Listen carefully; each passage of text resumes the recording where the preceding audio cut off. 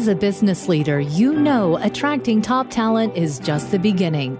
Real growth happens when you lead yourself and others well, creating a company culture that attracts, nurtures, and retains the best of all things. We'll teach you how to make an impact through a holistic leadership approach, reframing success in leadership. This is the Talent Magnet Institute podcast. Hello, I'm Jessica Barron. I'm Vice President of Executive Search for Centennial Inc., and you are listening to the Talent Magnet Institute podcast.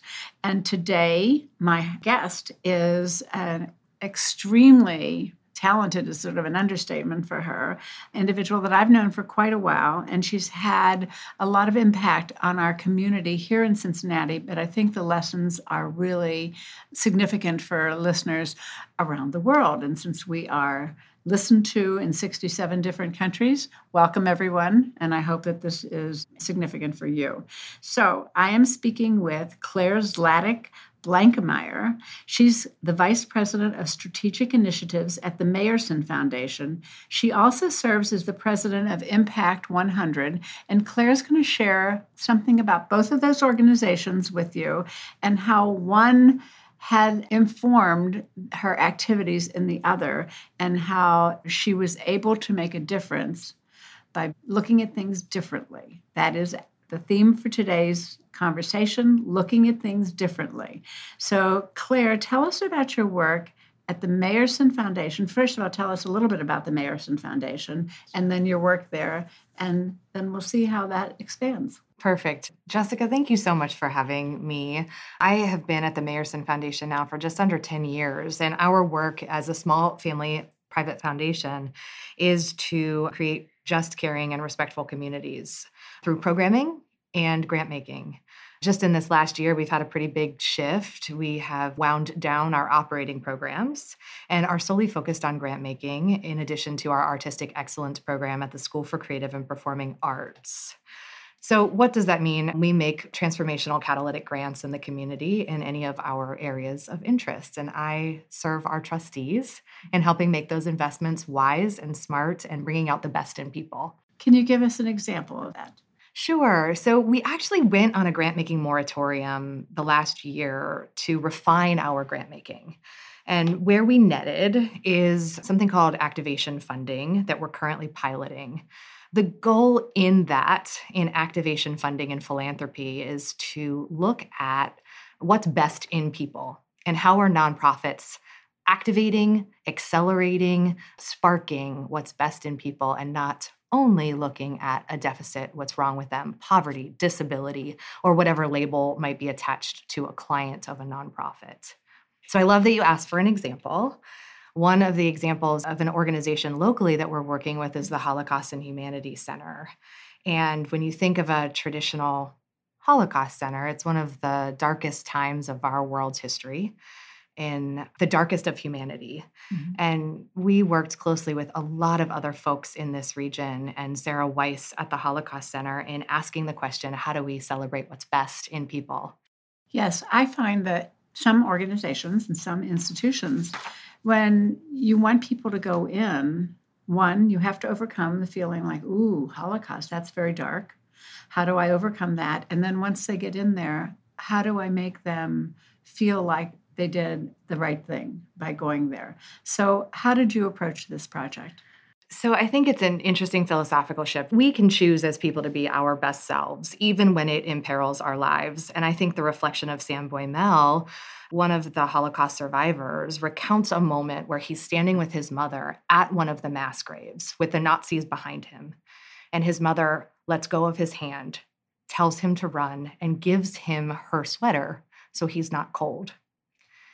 And in that moment, I mean, that's one of the most courageous acts you can think of. I'm touching my heart. I mean, it gives me the shivers to think about that. What strength, what bravery, what love, what perspective that mother had in that moment. And what reflection of Sam to celebrate his mother's legacy and his escape in that moment. And he lived to tell about it. So when we can celebrate those moments of human greatness and strength, that takes a moment of tragedy and calls upon us as people to think about what we can do in the face of injustice, what can we do and what strengths do we all have to call upon to act differently? Well, hopefully none of us will be faced with such a terrible choice in such dire times. Can you tell us some of the other stories there that our listeners might relate to? Sure. So Werner Koppel is a local Holocaust survivor. He escaped the death march to Auschwitz. He looked around, found an opening, and just sprinted. Made it to the woods, hid there until the Russian front came forth, and met his wife in a small nearby city, got married, and found his way to Cincinnati. And so even just that moment of bravery and courage of escaping that death march is a story of resilience in and of itself in Werner. But when he found himself through Cincinnati Museum Terminal, getting off that train and living in Cincinnati, one of the front page news stories, I think it was in 1948, was around a Holocaust doubter who wrote a story who questioned its reality. And Werner saw this opportunity, this bravery in himself to bring his perspective, his lived experiences, his leadership, his judgment, his forgiveness of that author of the article, and very quickly came out as a speaker, as someone who experienced the Holocaust and was one of the first people locally to tap into that within him and share his experiences. You mentioned that Werner came to the train station, which is now the Museum Center, which is where the Holocaust and Humanity Center is located. The historical significance is certainly not lost on us to try to picture these trainloads of people coming into a community not knowing what to expect and making a new life here. And now we're able to share that moment with others who are coming to a museum with their children and their families in the same location. Absolutely. I think Werner's story is one that he spoke out about intolerance and indifference and was one who shared that bravery and rose to the challenge of the moment. So in the second half of the Holocaust and Humanity Center, there are modern day examples of people who spoke out like Werner did, who stood up, rose to the challenge of the moment, and demanded change. So those are examples from the 70s to today, all over the United States and the world, of people who are challenging injustice. Unfortunately, those newspaper headlines have not stopped, and there are incidents of violence and intolerance that aren't just relegated to 1945. Tell us a story, if you can. The two examples that you gave were Jewish people that had escaped with the resilience, but there were a lot of other people that were part of the cultural fabric of Germany, Austria, a lot of the countries there that really made a difference as well. And they are highlighted in that exhibit. I have had the privilege of going through the Holocaust and Humanity Center the last time I was here in Cincinnati. And it is an amazing feeling to know that there is, in the midst of all the things that we do not celebrate in this world, that there are positive examples. Positive examples when people stand up for hate, even when it doesn't apply to them. Exactly, even more so. Right. And that's the ultimate courage. So there's an example that's highlighted a bit throughout, as well as when you first walk into the Humanities Center, of a group of nuns who took in Zahavna Rendler. And those groups of nuns were supporting a lot of Jewish people coming in. Zahava, in particular, made fake papers for folks to escape. So it's just one small example of someone who, both the groups of nuns and Zahava herself, who were resilient in that moment of hate, that time of hate. Very important to know that there are people that support you and that you're not alone. I can say that the exhibit itself, if you have an opportunity, and I have been to the Holocaust and Humanity Center in Washington, D.C. I have actually been to the Yad Vashem in Jerusalem as well. I have been to the museum in Berlin as well. So it sounds like I'm a junkie for these centers. But the one in Cincinnati really touched me, because it was so interactive. Part of it was I actually knew some of the people that were in these videos, so that you could bring your children there and you would feel really comfortable that they were getting, in fact, there were children, as I was going through the exhibit, they were getting a very connecting message. And young people really prefer the interactive in the video. What was your participation in that part of it? Yeah, so the trustees of the Meyerson Foundation are positive psychologists. and they bring about a strengths-based approach to work, all of their work. So you'll see in that interactive video that it makes a transition into the humanities gallery, that only highlighting human despair does not bring out and does not inspire what's best in people. So if we were to leave it there, we missed an opportunity. We as a community missed the opportunity to inspire what's best in people. So you see that interaction change to a window of hope for the future, and ask to oneself, a museum goer, what do they have in themselves that they can tap into to fight their own issues of injustice that they're experiencing or seeing in the world. And it does make that shift in a subtle but important way and a call to action. We have a responsibility to do that. Not only a responsibility, but in our effort to be more effective, there's no sense doing it unless we're positively impacting people. And on the way out of the exhibit, this is my personal experience, you have an opportunity to look at your own life and your life of purpose. And what are you doing, or what do you plan to do in order to make this a better world? And so you sit there, and true to the video, it takes your picture, puts you up on a wall with all the other people that have been sort of visiting around the same time. And you get to make a commitment to yourself. And by expressing that commitment, it solidifies it, and it makes it, and you walk out feeling like, wow, I haven't done much, but I feel like I can do something, and I feel like I will keep this in my heart and my mind going forward. Jessica, you're hitting on something that's key to the Center for Holocaust and Humanity, and that's that upstanders are not always extraordinary people. They are ordinary people who made courageous decisions in a moment. And for us to leave any Holocaust center and feel like we can't be upstanders is a missed opportunity. So that call to action is that we're normal people, but we have the capacities to tap into our character strengths and do extraordinary things and being courageous. The Holocaust was a result of people being bystanders, people not tapping into their strengths and saying, wait a minute, this is wrong. And we have opportunities to call on that every day. And that experience and that example of the Holocaust Center is truly what is our metamorphosis as a family foundation and the things we want to fund, the ways that we want to inspire other people and the best of what's people in the world. Which is, of course, important in any age, but we've seen a lot of violence, much of it religious-based, against religious minorities or majorities. You know, some of it is Christians and Muslims and Jews all over. Do you have any plans to expand this approach and to support other initiatives in other places? Yes, we are in an active grant-making cycle right now called Activation Funding, where we are looking at this region's exemplars of activation. One of our partners in kind of getting to this space as a family foundation was the way that Starfire, as a local organization serving people with disabilities and their families, has changed as an organization. So maybe it would be best to explain Starfire through a story. So I live in Clifton Heights in Cincinnati, Ohio, with my husband and my dog, Quali. He's a 6-pound Yorkie that uses a cat litter box. So that is hilarious. And I am laughing.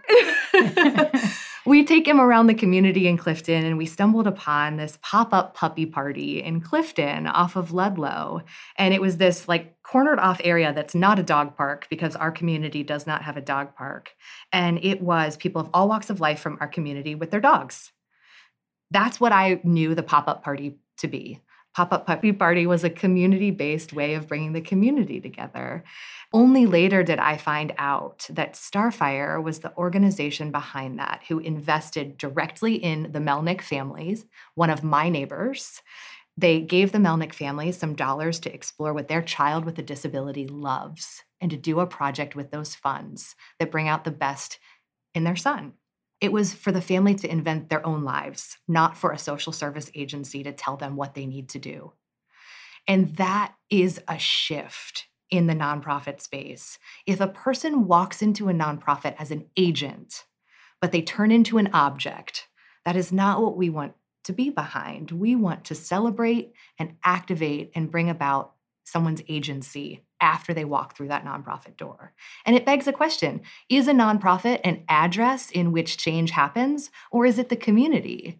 And in the pop-up puppy party, the community was the agent there, the place of change, not an address of Starfire.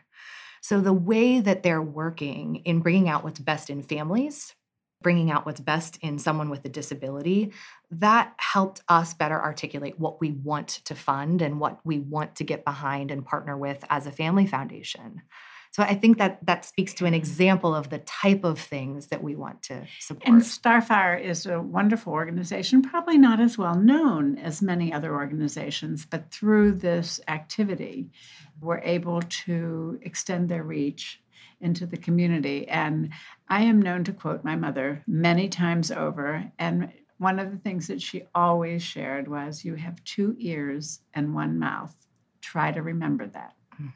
When people come to you, either to bring you something or to ask you something, you do not have to impose upon them what you think that they should be doing. And many of our organizations, including our funding organizations, they think that they're paid to come up with solutions. And I think that this is the reason I asked you to share that, is it's such a perfect example of how to be more effective by asking the question, not by trying to create the answer before you've actually found out what's going on there. I'm nodding, Jessica, because I feel like you totally get it. And it's a fundamental flaw in philanthropy to only be outcomes driven and not ask how the work is being done. And for Starfire, for Holocaust and Humanities Center, those are 2 key examples locally. The how of their delivery and their message is very much in line with the Mayerson Family Foundation. And so they're 2 examples that speak to looking at things differently to get a greater impact, looking at things differently to get the best impact and the best out of humanity. Yeah. Well, my mother had wonderful quotes. I quote her all the time. She also said, "You only have 1 neck. How come you need so many necklaces?" She was a wonderful woman. She just really brought things right down to the present. But even that is like, really, how much do we really need? How much do we really want? And that is all included in leading a purposeful life. So this work, I think, is so important. And it is data-driven in addition to driven by your heart and what you can actually make a difference in the world. So let's talk about your other role. And sometimes our avocations become as much of a commitment as our vocations. I remember that quite well. As the president of Impact 100, you have made a tremendous, pardon the expression, impact in the community. Tell us a little bit about Impact 100, what it does, and what some of the lessons learned are. Sure. So Impact 100 is a women's collective grant-making network.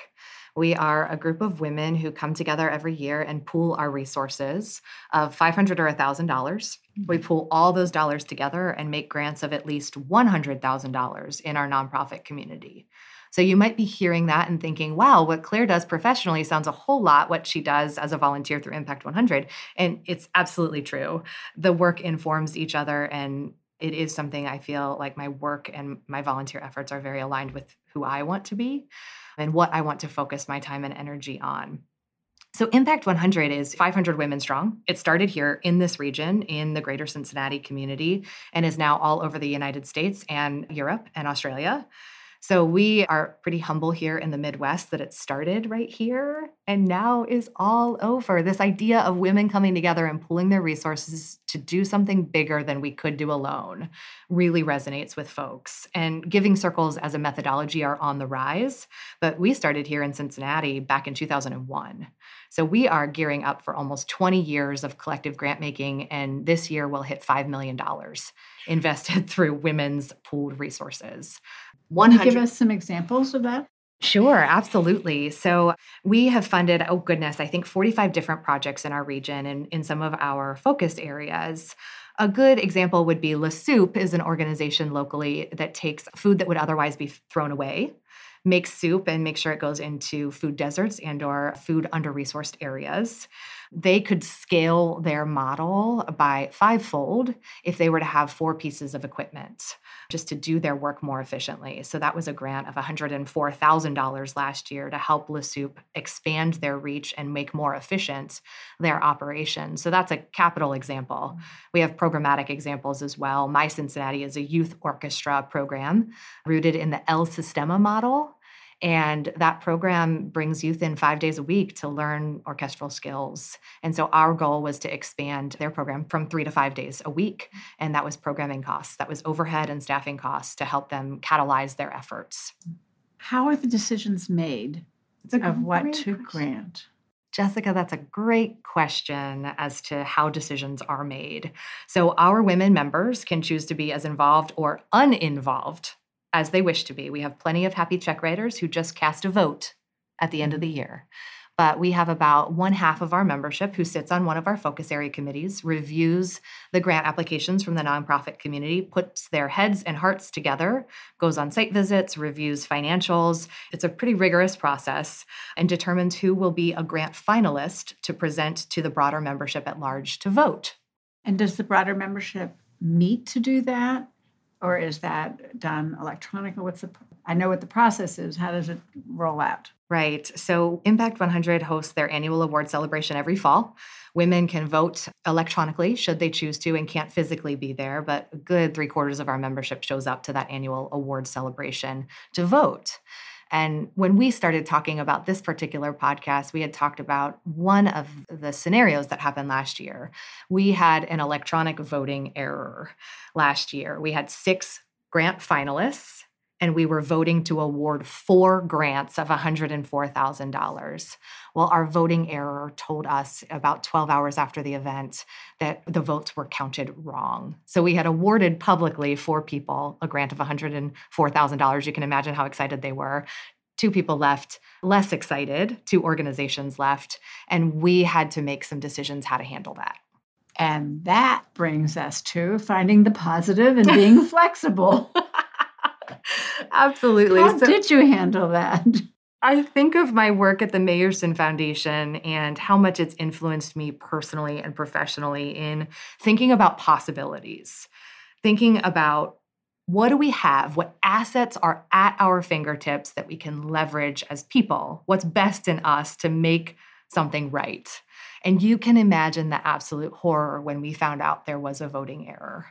There's one thing to going and having 800 bake sales to come up with $208,000 to make the gap and award all 6 grant recipients, but that wasn't going to happen. And it also didn't feel right to take away money from someone who was awarded it the previous night and award it to someone else. All 6 grant finalists stood on their merits. They were strong nonprofit initiatives. They were well vetted, financially sound. They all deserved one of those grants. Or they wouldn't have been there in the first place. Exactly. So how did we make sure? How could we make sure that all 6 were awarded funds? So that was the question on the table. I asked a core team of our executive board to simply think about possibilities and not think of this as we're destroyed. We can get through this. Let's think of who we can call and simply explain the scenario and ask for support. And it was through one of those women who called another woman who was very familiar with the Impact 100 process, even made a suggestion that, you know what, the Impact 100 process is so rigorous, it's better than my foundations. I'm going to give you the money. And so we had a local foundation step forward and say, we're going to help you out because we believe in your process. And all we had to do was ask. All we had to do was say, there's got to be some possibilities here. And within 3 hours, we were able to report back to our membership, 1, the error in the spirit of transparency, and 2, the solution, because we are better together. And that is the whole premise of Impact 100. And the fact that we could expand that network and ask other people for their help speaks to what's possible when we look at things differently. We look at things differently, which is what we started talking about in the first place. And stepping back and turning what felt, I'm sure, like a disaster. Mm-hmm. And I feel certain you lost a little sleep in the short term on that one. Yes. But I think the transparency is really important also, that there is sometimes a tendency to say, oh, just leave it. Who will know? Mm-hmm. Who will know? They've already left. They've already gotten there, but you would know. And it would haunt the people that really are making such a positive difference.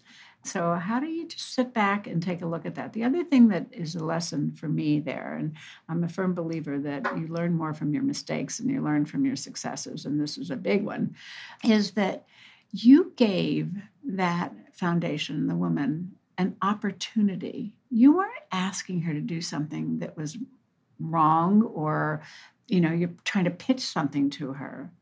You gave her an opportunity to be successful and to feel very good about what she was doing. And I feel certain that you made sure that people knew that she stepped up to the plate also. And I think that really is the core of development for organizations, and in fact, sales for any organization. If you feel like you're pitching something and you're trying to persuade someone, not so effective. If you talk to someone, and again, 2 ears, one mouth, and you listen to what their needs are, mm-hmm. how much more important work you can accomplish. So it was a lesson in authenticity too, Jessica. If we could just be authentic with what was happening, people were more willing to step up to the plate. Oh, what a wonderful magnet for your organization, for people in the community to say, that's the kind of organization I want to be part of. And you can be, as you said, be part of it in so many different ways. And I remember when my colleague, who is in Impact 100, shared with me what had happened. And it was like an intake of breath. You could really feel what must have been going on at that time and how positive not only you and your leadership, but your whole organization must have felt about that. We're better together. Absolutely. Yeah, better together. It's not just a slogan, folks. It's so true. Oh, Claire. There's so much more that we could talk about. I've known Claire for a long time when I was responsible for the leadership programs at the Chamber. She is a graduate of Sea Change, my very first developed leadership program that I was responsible for, Class 8. She has been named Cincinnati's 40 Under 40 by the Business Courier. She's been a YWCA Rising Star. And since you've listened to us for nearly the past half hour, I think you can hear why she has reached. But one of my favorite things is Claire's sense of humor and her sense of self-effacement. So I said, Claire, can you send me a bio? She says, I sort of don't love bios. So let me try this, she said. I enjoy dark chocolate. I can't sit for more than 45 minutes without needing to take a little lap around the room, although I will tell you she hasn't taken a lap yet. And I've developed a love for cardio dance, which no one, not even my husband, will witness ever. And you know that her dog uses a litter box. What more do you need to know about my guest? Claire, thank you so much for sharing your insight with us, and not only in a serious, but also in a humorous and well-intentioned way. Thank you for having me. It's been a pleasure. Sometimes it's the little things that make a big difference. A Post-it note and 2 minutes can make a huge difference in your workday. Find out more at talentmagnetinstitute.com/post-it. The Talent Magnet Institute podcast is powered by Centennial, a talent strategy and executive search firm, and the Talent Magnet Institute. You can engage with us at Talent Magnet I on Twitter or Talent Magnet Institute on LinkedIn and Facebook. Please communicate by using #TalentMagnet. Find us in your favorite podcast app to subscribe, rate, and leave a review, as well as share with a colleague. You can also listen at talentmagnetpodcast.com. Our podcast studio is based in Greater Cincinnati, Ohio. We are supported by our listeners, clients, and partners from all over the world. The Talent Magnet Institute podcast is made possible by a great team that includes Janelle Spence and Christine Lewis of Centennial, Josh Chappelle and Adam Smith of SoundPress, Produced by Chris Medine of New Fidelity Studios and Audra Casino and Megan Doherty of One Stone Creative. Music written by DJ Corbett and Chris Medine. And myself, your host, Mike Sipple Jr. Thank you for joining us on the journey of developing leaders to succeed in relationships, work, community, and life, reframing success in leadership.